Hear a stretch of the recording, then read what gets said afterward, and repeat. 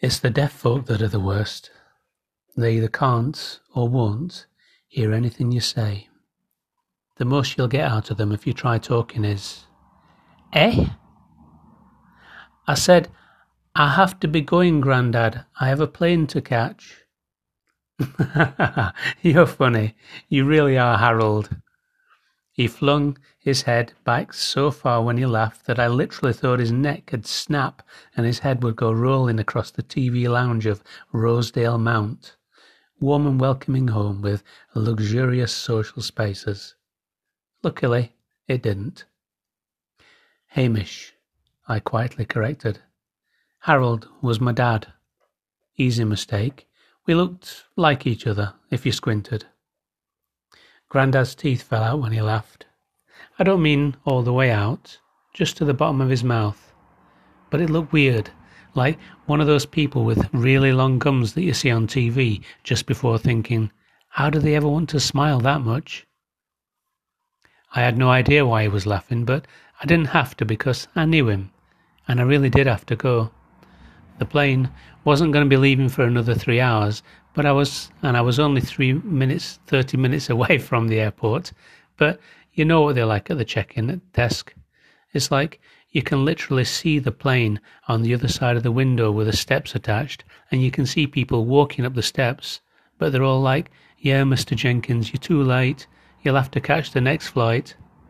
Useless to argue, especially if you're built like a brick shithouse like what I am. If I so much as sneeze too loud, their eyes snap open and you can just tell they're seriously thinking about reaching for that button to call security. "You'd want to go too if you were here," he said, once he'd finished laughing, and his face had fallen back into morose. For once I knew what he meant. Care homes aren't bad these days if you still have something about you, but Grandad had lost it. All of it. He couldn't walk, and his marbles were all over the place.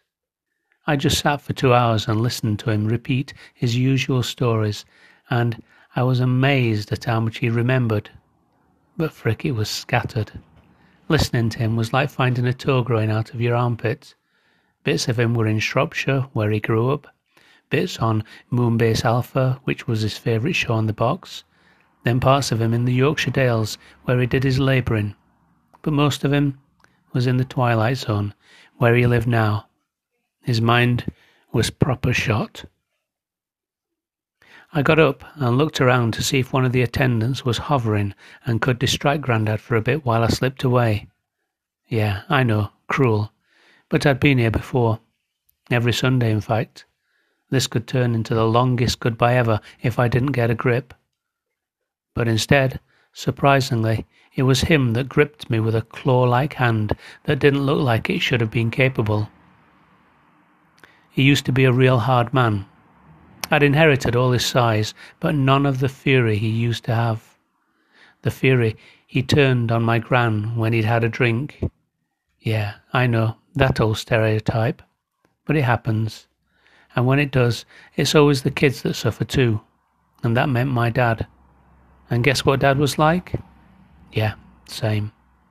I tried to forgive him, tried to forgive them all, but it wasn't easy when none of them ever showed any sign of regretting the beatings that we all had to hide. 'Cause you never told anyone. That was the first and last rule. But then, when Gran died had changed everything. Grandad slipped away inside himself, and he never came back out. So that was that.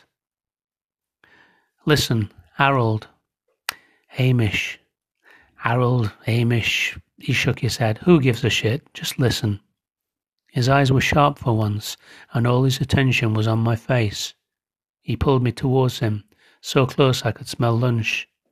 Listen, he insisted, quietly. This was it, I thought. He was going to apologize for all the shit he brought down on the family. He was finally going to come clean and admit it all. I held my breath. My dad was hard to be around. I waited. He nodded, searching my face for a sign that I'd understood. But I didn't. Not then. It wasn't till I got back home a week later and saw that family photo on the wall. 4 generations of Jenkins, with me, nothing more than a grinning toddler, that I got it. But by then, the phone had rang, and the news had come, and, just like that, it was too late.